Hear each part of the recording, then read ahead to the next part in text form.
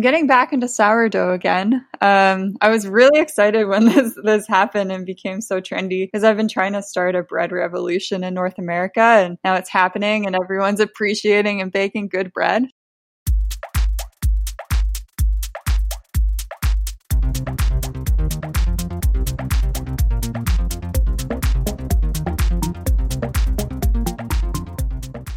Welcome to the Canadian Cycling Magazine podcast. I'm Matthew Piaro, editor of the magazine and host of the podcast.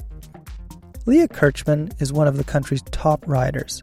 She is the current national time trial champion. In 2014, she was not only the TT champ, but she also had the Maple Leaf jersey for the road and the criterium.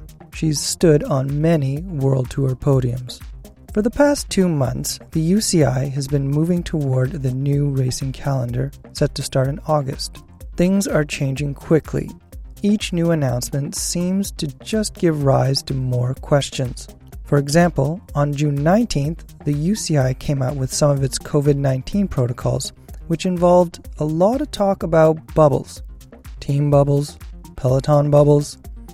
I wanted to know what that meant for a World Tour rider like Kirchmann. Kirchmann might face some tough choices this season. Would she be able to race the inaugural women's Paris-Roubaix, if it happens? Or would she make a return to the Tour of Chongmen Island? Could she defend her national time trial title and attend the Giro Rosa too? The rider, who has studied public health and nutrition and who is a passionate cook, also talked sourdough and salmon.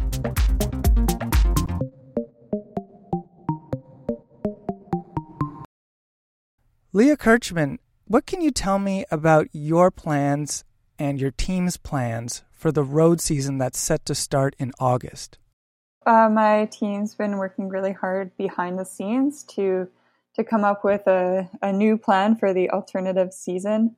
I'm still waiting for a lot of details and things could still change. But as of now, I'm probably going to head back to Europe sometime in July to meet up for a small camp, and then we're kind of going to go from there. Which race are you maybe looking forward to, or what race do you hope is on your schedule this year?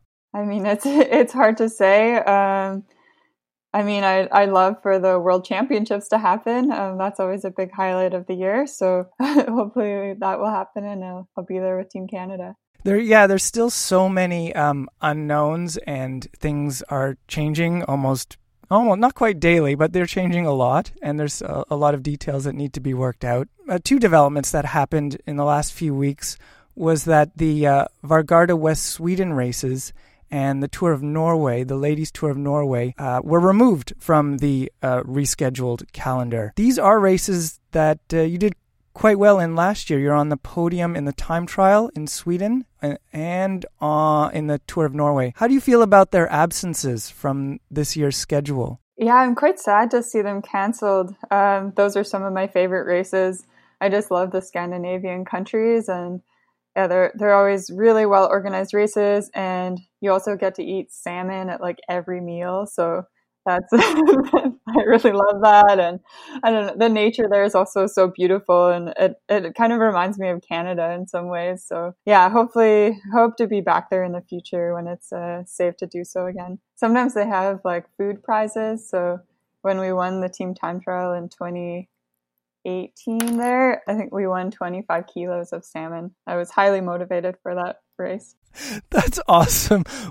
We'll race harder for salmon. That's great. On June 19th, the UCI came out with its COVID-19 protocols for racing. They include the formation of team bubbles and peloton bubbles. Has there been discussion at your team, Team Sunweb, about how you will implement those protocols and how they might affect what you do? I'm still waiting to hear all the details from our team, but I know for sure that they've thought a lot about this. And actually the head of our medical team was also part of the group that was working with the UCI on creating those kind of protocols and procedures. So yeah, I expect that our team will have very specific rules to follow for all the riders and all the staff to make sure that we can resume operations safely. from about March until mid-May, you were still based in the Netherlands. What was training and the day-to-day like in the Netherlands for you? When the pandemic started, a few of us decided to stay for the time being in the Netherlands. It just felt safer to not travel at that time, and we had a good setup and could kind of easily physically isolate ourselves there. The day-to-day wasn't too different. So the Netherlands wasn't like, Spain and Italy where they had the full lockdown. It was probably more similar to Canada. So encouraging physical distancing. A lot of businesses were closed. They had rules like the maximum people that you could ride with or be with outside was a group of 3. So yeah, mostly I was just training alone, or I was also training with Allison, who was there during the same time. So it was good. We at least had a few of us to keep each other company. Yeah, I was just grateful that I could still go outside to train during that time. Your teammate, Allison Jackson, was your neighbor in the Netherlands. She's a fellow Canadian on the team. What was it like being her neighbor and training partner in mid to late spring? Yeah, it was great spending more time with Allison during kind of that quarantine period in the spring. She's just such a high energy person that it's kind of nonstop entertainment, and she's always making jokes and coming up with new entertaining ideas of things to do. So yeah, I enjoy spending time with Allison. Did she help you with your TikTok game? Yeah, I think I got to feature in my first TikTok video in one of her posts. So I'm learning about new technology. And you have raced with Allison in the past in various arrangements, but you haven't yet raced with her in a Sunweb project. What are you looking forward to with respect to possibly 2 Canadians working together in a World Tour race? Yeah, I'm really looking forward to when we can actually race together as Sunweb. Yeah, Allison has a lot of strengths, and if we can, race effectively together, I think we can achieve some really good results as Canadians on the team.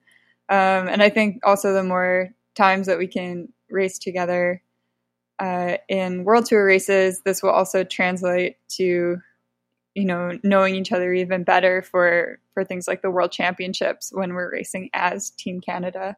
What was your training like at that time? And even now, what is your training like at the end of June? Yeah, I guess when everything first happened, our coaches on the team worked to kind of adjust our whole training plan to reflect a potentially new season. So working towards goals in the summer and the fall instead.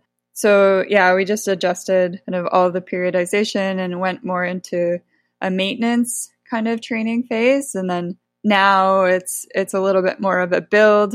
We're still building towards these potential races that are going to happen. It's kind of like everything was just pushed back by a few months for training. While you're in the Netherlands, what did you miss most from Canada?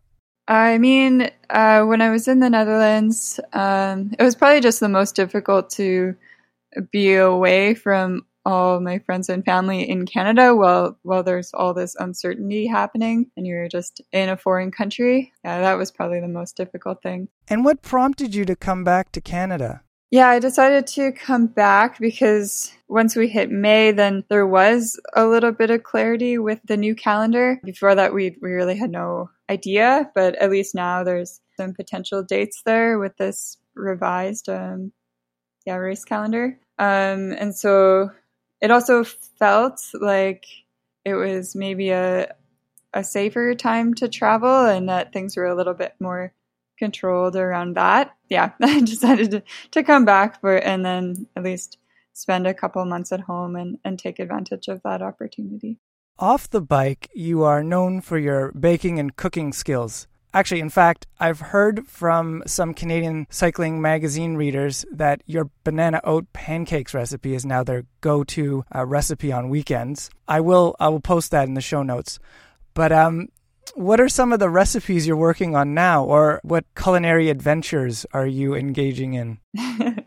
That's awesome to hear that my oat pancakes are a family favorite now for many people. Yeah, I don't know. I'm always making new things. I just like to experiment. I did share some more recipes, helping our team with a Food Friday. So if people want some recipes, there is some posted on the team site. And right now, I'm getting back into sourdough again. I was really excited when this happened and became so trendy because I've been trying to start a bread revolution in North America, and now it's happening and everyone's appreciating and baking good bread. So really excited about that. That's great. You were into sourdough before it was cool. I love that. Are there any other projects that have been keeping you busy off the bike? I guess one fun thing is that I've got to plant a small garden. Some of our friends own a small hobby farm and gave me a small corner of their garden. So, one thing when you're on the road a lot, you can't really own anything that's, own plants or things that require a lot of care. So that's been kind of a little fun project for the moment.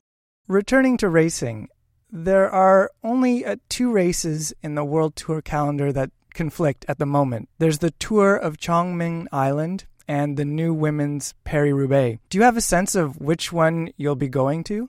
I don't know my exact schedule yet. I'm still waiting for more details from the team. Yeah, I think my dream race is to take part in Paris-Roubaix. Yeah, it's just such an iconic race. And yeah, I would love to take part in the first women's edition. So fingers crossed for that one. Have you heard any more details about the Women's Hell of the North? I haven't heard too many details. I think I've seen some posts of teams going to do a recon already. I think Trek was there with a few riders. And yeah, it just looks like it'll be a really challenging race and challenging course. How do you do on cobbles? I think I can handle them okay. I have some mountain bike and cross background, so I think that helps.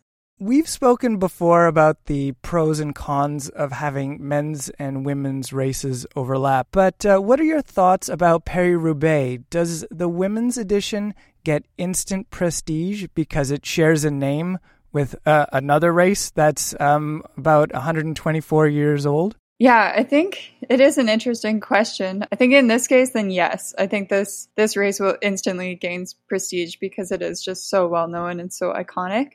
So it's a huge benefit to have a women's event there as well. But yeah, I think we discussed in the past as well. I don't think it's not necessary for women's events to have to be held at the same time as the men's in order to be successful. But it doesn't hurt in some cases of these really iconic and well-known races to kind of use that to boost the visibility of the women's side of the sport in a little bit more. You've raced the Tour of Chongming Island in 2016 and finished second overall. What's that race like? Oh yeah, Tour of Chongming Island.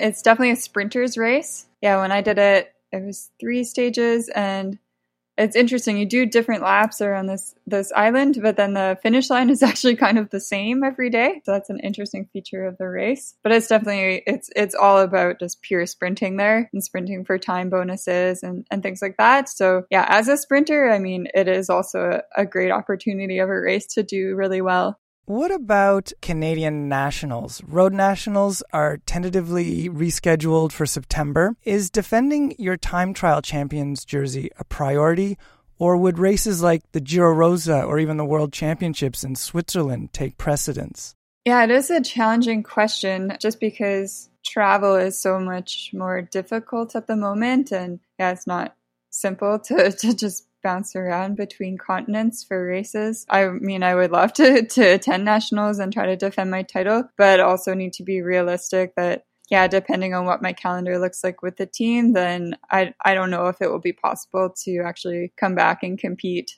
So I kind of need to wait and see. You've been racing professionally for more than 10 years, or around 10 years. You have a lot of race knowledge and experience. And I'm wondering, though, are you still learning things within races or from races?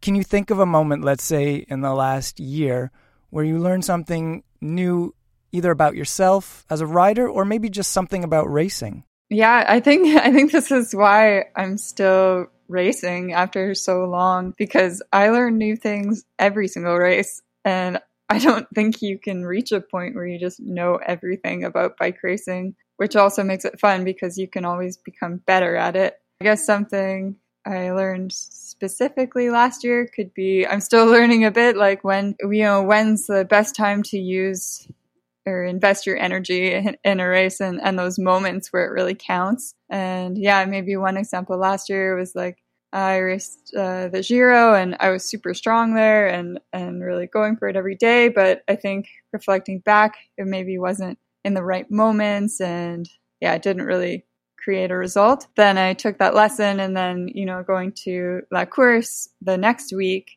I think I played it really smart and we had good tactics as the team, and then I ended up on the podium. So yeah, it's just, I think, like I said, I'm learning still every single race how to become better. I remember that edition of La Course. You did seem to attack at the right moment at the end. You're second behind Marianne Vos. And I guess also some of it comes down to, I imagine, just having that database, that mental database of races to draw from and then be able to reference them maybe more instinctually as the situation sort of evolves on the road. Is that a fair assessment? Are your instincts developing constantly? Yeah, I think that is a fair assessment.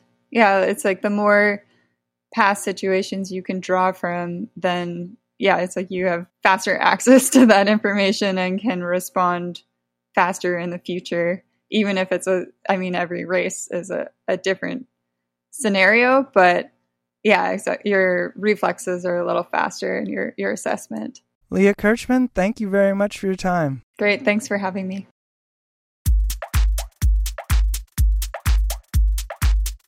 And that's the episode. It's put together by me, Matthew Piaro. I had help from web editors Rob Sterney, Terry McCall, and Lily Hanson-Gillis. The episode is produced by Adam Killick. He composed the music too. Thanks to Ontario Creates for its support. And thank you for listening. Please rate and review the show, ride safely, and I'll talk to you later.